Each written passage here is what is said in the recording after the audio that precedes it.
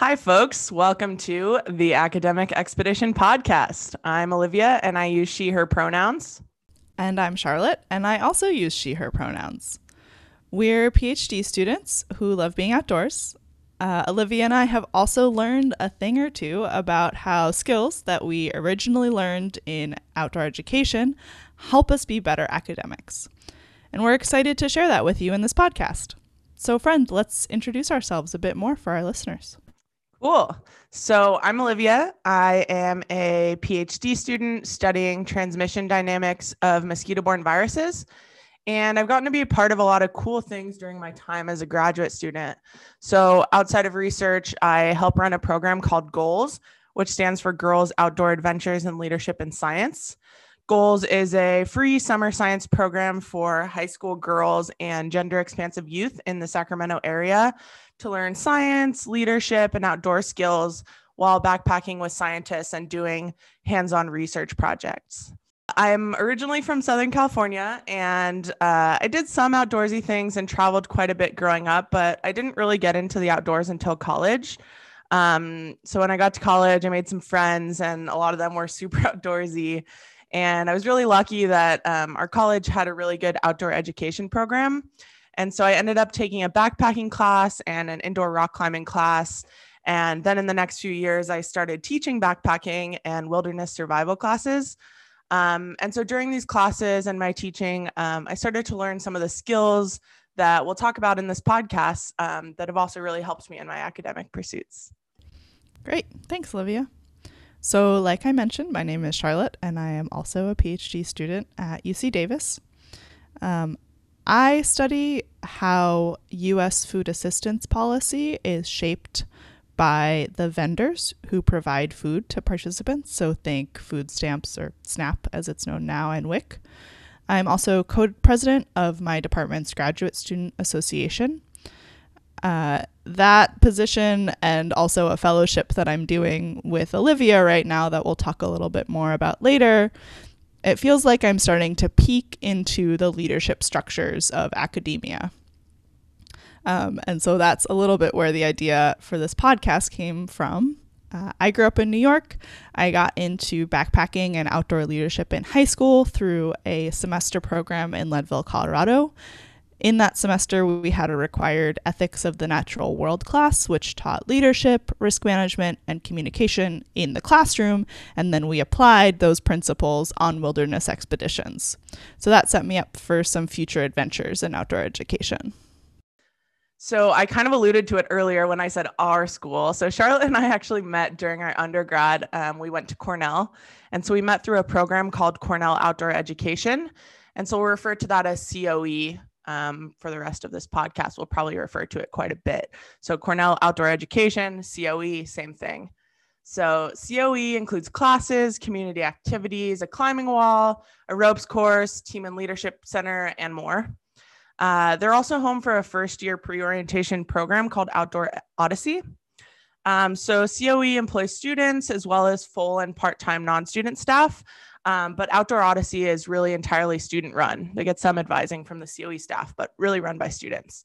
So I was a part of COE, as was Charlotte, but we'll really rely on Charlotte to talk about Odyssey because I didn't take part in that. So a fun fact is that as we were preparing for this podcast, neither Olivia nor I could remember exactly how we met. So that's just going to remain a mystery. And if you went to undergrad with us and remember introducing us, that'd be great. We'd love to hear from you. So I was pretty much in it to win it with both COE and Odyssey while I was at Cornell. I did an Odyssey trip as an incoming freshman. I took a COE class during my first semester. And then by the end of that first month of school, I had signed up to be an Odyssey guide and a COE instructor. By the end of college, I was an Odyssey guide every year. I mentored other guides. I served in several positions on Odyssey's executive board, as well as being the student representative to the COE advisory board. I taught COE classes pretty much every semester. I worked in COE's outfitting department.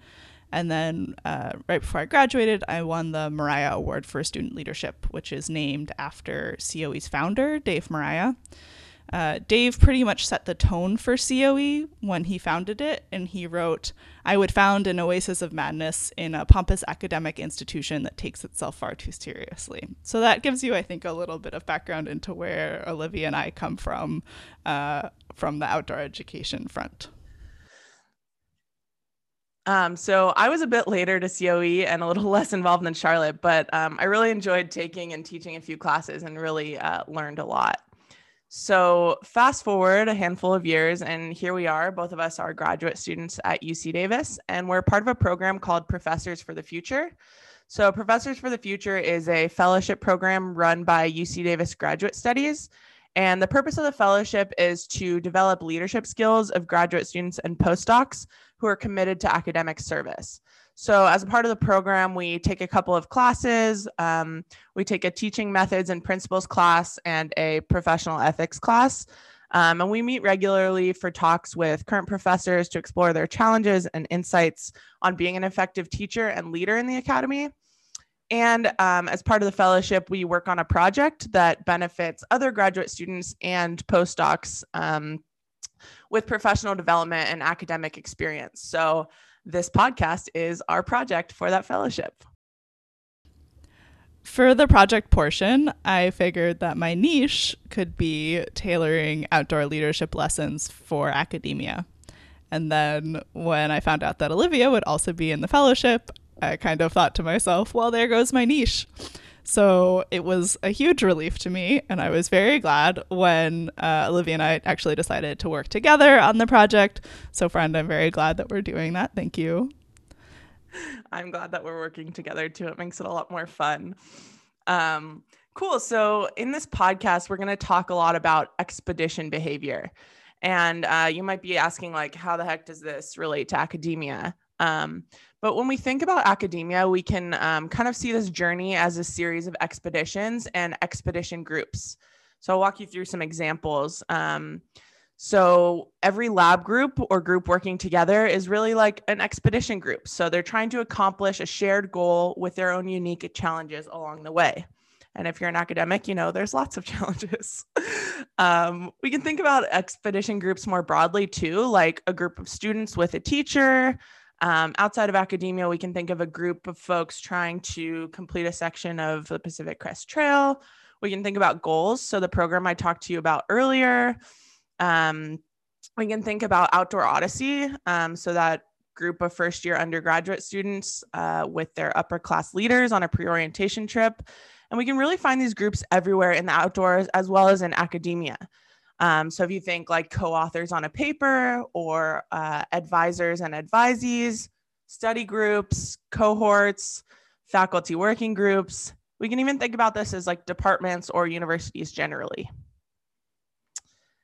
And so for these groups, there's stages that really happen for all of them, no matter how different they are. So these groups form, they make norms, they have conflict of some sort, and then they end at some point, either successfully or not.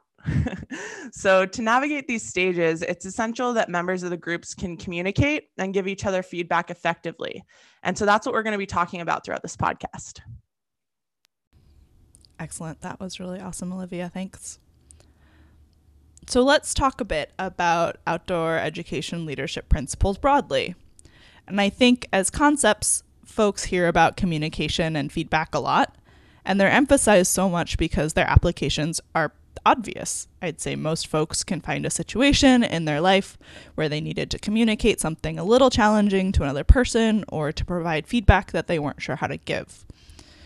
But for me, what I think is often skipped over when talking about communication and feedback are tools that are more specific that people can apply to those situations. And ironically, that means that the communication about communication isn't that great. So that's what we're trying to address here. And I think why we're leveraging outdoor education is that outdoor ed tends to do things a bit differently and explicitly discuss tools for giving feedback.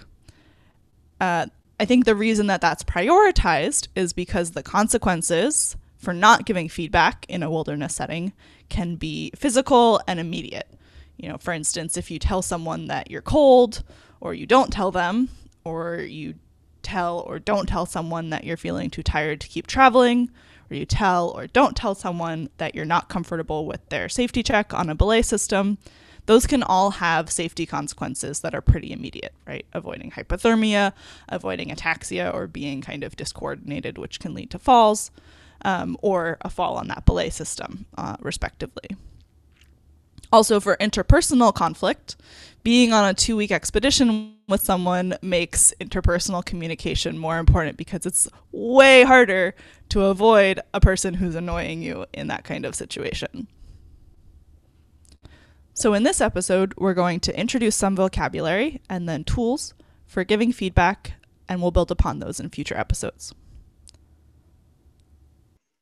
Yeah, so these same tools that Charlotte's been talking about being important in outdoor education, so communication and feedback, these are principles that are important to succeeding in academia within our quote unquote expedition groups. So like our labs, our working groups, departments, collaborations. And obviously the consequences of not communicating well can be less physical and immediate than in outdoor settings. But avoiding this communication or not communicating in these situations still has major consequences to the success of the individuals and the group. So some of those reasons that those groups end and fail could be because they're not communicating and providing feedback that will lead to the success of those groups. That's probably a solid enough intro to get us started. In the next couple episodes, we're going to be covering some main themes and going in depth with some special guests. So just to give you a heads up of what you can expect, we'll be talking about feedback basics, feedback and conflict, and we'll mostly talk about feedback and conflict with our next guest, who we're very excited about and we'll introduce at the end of this episode, and then feedback and power dynamics. To prepare us for our next episode, where we'll spend most of our time on feedback for conflict situations, let's do a short taster, kind of tasting platter, of feedback basics, some vocabulary, and also the bare essentials. So basics of feedback. You can give feedback, you can receive feedback, and you can ask for feedback. So I'm going to talk about giving feedback first. And so just full disclosure, I sort of took some of the notes that helped me outline my thinking here from a slide deck from the National Outdoor Leadership School, and we can provide a link to those slides when we put up this podcast. So the SMART acronym gets a lot of use, particularly for goal setting. I think sometimes of feedback as setting a goal for a relationship or the behavior of the receiver of that feedback. And so I'm going to apply the SMART acronym here too. So SMART stands for specific, measurable, attainable, relevant, and timing. You may have heard a different version of that acronym somewhere else. That's cool. This is the one that works for me. So I'm going to talk about each of these points one by one. Specific, I think, is pretty self-explanatory. It means that when you give feedback to someone, you don't want to paint too broad of strokes on the feedback that you're giving to them. You want to really narrow down the focus of the feedback that you're giving to that person. I think also helpful when thinking about specificity is that the feedback needs to be measurable. So you need to be able to give examples when you give feedback to someone. And the receiver of the feedback needs to be able to measure their progress by how the situations that you've identified change as a result of the feedback. Feedback needs to be attainable, so you don't want to ask your receiver to do something that they can't do. Particularly, you want to think about the strengths and weaknesses of the person that you're giving feedback to if you know them a little bit. And you may want to frame your feedback in a way to make it more attainable by leveraging the things that they're good at, their strengths, and trying to either avoid asking them to lean too much on their weaknesses or maybe to develop their weaknesses in a way that's attainable. Relevance. So is the feedback relevant? Are you giving the feedback to the right person? Can they control this situation at all? Obviously, sometimes you may want to quote unquote give feedback to say like, a service person who you're interacting with, but they can't control the situation that they're in. So that it's not really feedback because you're not giving it to someone who can control the situation. So think about, is this the right person to give the feedback to? And then timing, I think, is really important for feedback. So you want to make sure that it's a good time to have this communication. Is the person ready to hear the feedback? Are they in a space for feedback? It feels a little silly the first time that you do it, or the first few times that you do it, but just before you give feedback to someone, being like, hey, are you in a space for feedback, can really improve the quality of the interaction that comes after that. Yeah, I just want to point out, I think that's probably the biggest thing that I learned as a part of COE. I remember when I learned asking people if they're ready for feedback, or hey, can I give you some feedback on this, felt so funny. But it's just been life-changing in almost every situation, with my partner even, sometimes it's just not the right time, or you're not in a good mood, and you're just not ready for feedback. So I think that that's a really good point, and something that's just been so important to me. Yeah, it's a huge one. And I think, it does a few things, right? It not only makes sure that the person is in a space to receive feedback, but it also really sets a tone that you're not trying to just berate them, or tell them all the things that are wrong. You're engaging with them productively and considering them in this interaction. Totally. And also that it can go both ways. Hey, do you have any feedback for me? Or I'm ready, or I'm open for some feedback. Yeah, and you can ask for feedback, being proactive in that. Be like, hey, this would be a great time. If you're in a meeting with your advisor and you feel like maybe there are some things that they haven't been telling you, you're getting the vibe, being like, hey, do you have any feedback for me? And opening the door to that, so that they might not have this training and they may not know how to ask you if you're in a space for feedback. So opening the door can get rid of those weird advising vibes sometimes. So I feel like I'm rambling a little bit here, so I'm going to move on. Some other quick points on feedback. I think it's important to own your feelings a little bit when you're giving feedback. So acknowledge how your feelings might be influencing what you're saying. And it's totally okay to have feelings. Most people do. You don't want to give feedback on 6 different issues at once, so limit the information that you're giving. That goes along with avoiding fluff when you're giving feedback, right? Filling in fluff around the comment that you want to make or the feedback that you want to give can help you feel a little bit better, because sometimes Eurocentric or Western society codes direct communication as aggressive, but it can misdirect or confuse your receiver. So I think some people try to add filler to make themselves feel better, but it doesn't improve the feedback. Where possible, make feedback solution oriented. Use I statements. So, I feel like you've been ignoring me, or I feel like your feedback on my paper is overly harsh, things like that. And then, just sort of at the end, when you're giving feedback to someone, check communication. So try to sort of run through the points that you have already discussed. So check that you're understanding each other. And when either giving or receiving feedback, I think it's important to consider your tone. So try to keep it positive. So some guidelines on receiving feedback. Try to listen carefully and also objectively. So the other person's emotional state matters here. And, take receiving feedback as if the person who's giving feedback is not following all the best principles of giving feedback. So you kind of need to do a little bit more work for them if they're not following those best principles. So they may not have sort of owned their feelings, or avoided fluff, or limited information, or maintained a positive tone. So try to consider how their emotional state is affecting the feedback that you're getting.